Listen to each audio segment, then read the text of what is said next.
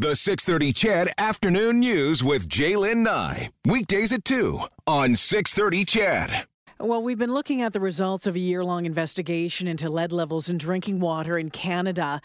Here in Edmonton, that study that Mike D'Souza was just a part of shows that some Edmontonians have been drinking tap water with lead levels as high as 120 times the federal health guideline over the last 11 years. Now, that was what their investigation showed up in a couple of cases. Steve Craik is the Director of Quality Assurance and Environment at EPCOR. Steve, welcome to the show. Thank you. Now, at first glance, of course, these numbers and this reporting is alarming. What does EPCOR have to say, and what are you telling Edmontonians today? Well, we have had a program in place since 2008, and I think our message is the same. It's focused on those homes where the houses are served by old lead service lines. And there's about 4,500 of those in the city. Some of those do test above this new Health Canada guideline for lead. And we've been notifying those folks by mail for several years now. Every year we do that. And we offer testing at those houses, too.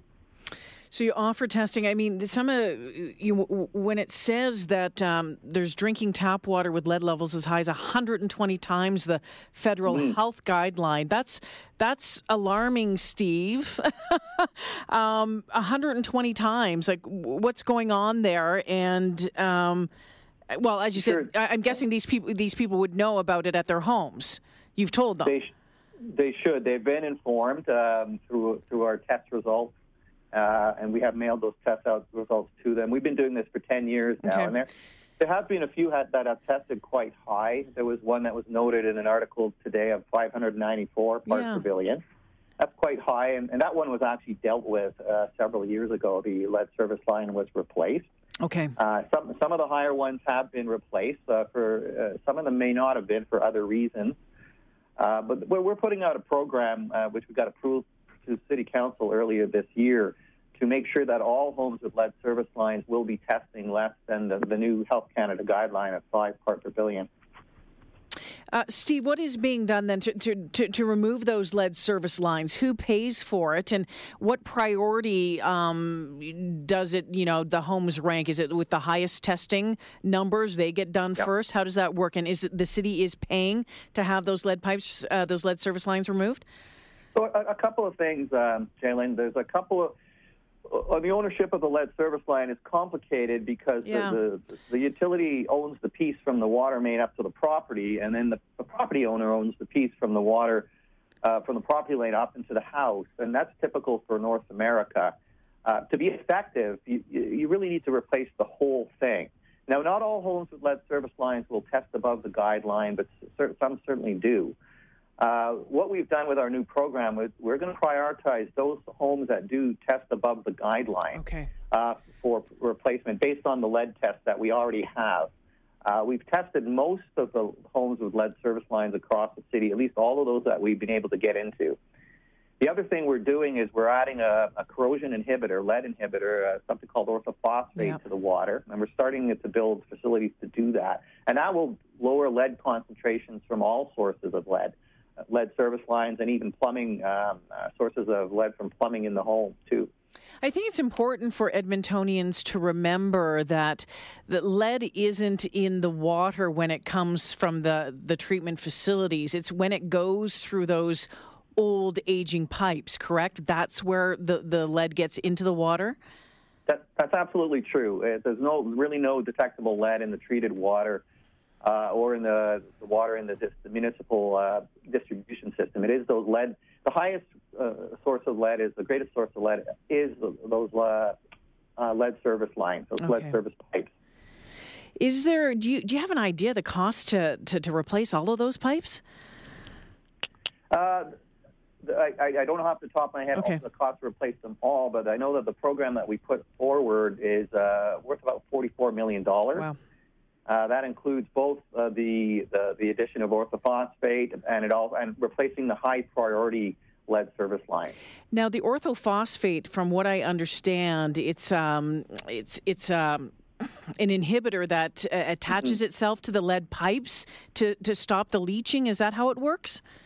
Yes, there's some very interesting chemistry around it, but essentially that's what it does. It combines with lead and it sticks to the inside surface of the pipe or the plumbing to prevent the lead from leaching out. It forms a very strong coating, and we've tested this in the last few years. We've tested it, and it works very well for Edmonton Water. It's been used in other municipalities as well. It's very harmless. Inhibitor. It's found in foods. It's found in drinks at much higher levels than we plan on putting it in the drinking water. So again, just before we run out of time, Steve, and I appreciate your time today. I'm sure you've been pretty busy, all things considered. So for folks, because I'm getting a lot of people texting in right now wondering about how do I find out about my water and how about this and what about this? What do they really need to know about if their home has those aging lead pipes? Would you already know about it? Likely they should know, because we do send annual notifications, sometimes more often, to those homes, to the residents in those homes who have where there are those lead pipes. If they're not sure, if they don't know, people move in and out. Maybe they discarded the letter in the past. Give us a call, give EPCOR a call, and we can look that information up. We're very happy to do that. We can, if there's a lead test result associated with that, we're very happy to send that out to the people living in the home. So, and I understand that homes built before 1975 are kind of the ones that, that Health Canada says are particularly vulnerable, because 1975 was the year that lead was stopped being used in these pipes, right? That's when it was, it was made illegal in Canada in that year. In Edmonton, it was up to about the early 1950s that we saw the lead service lines being used. So those neighborhoods, we typically use the number 1960 and earlier to be on the safe side. But if you're not sure, if you live in one of those neighborhoods or not, definitely give us a call. Steve Craik, I want to thank you for joining me this afternoon. Appreciate your time. You're very welcome. There you go. Steve Craik. He's the Director of Quality Assurance and Environment at EPCOR.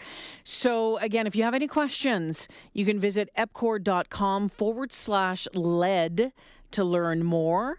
And again, you can read all of the coverage and the reporting into this at globalnews.ca or at 630ched.com.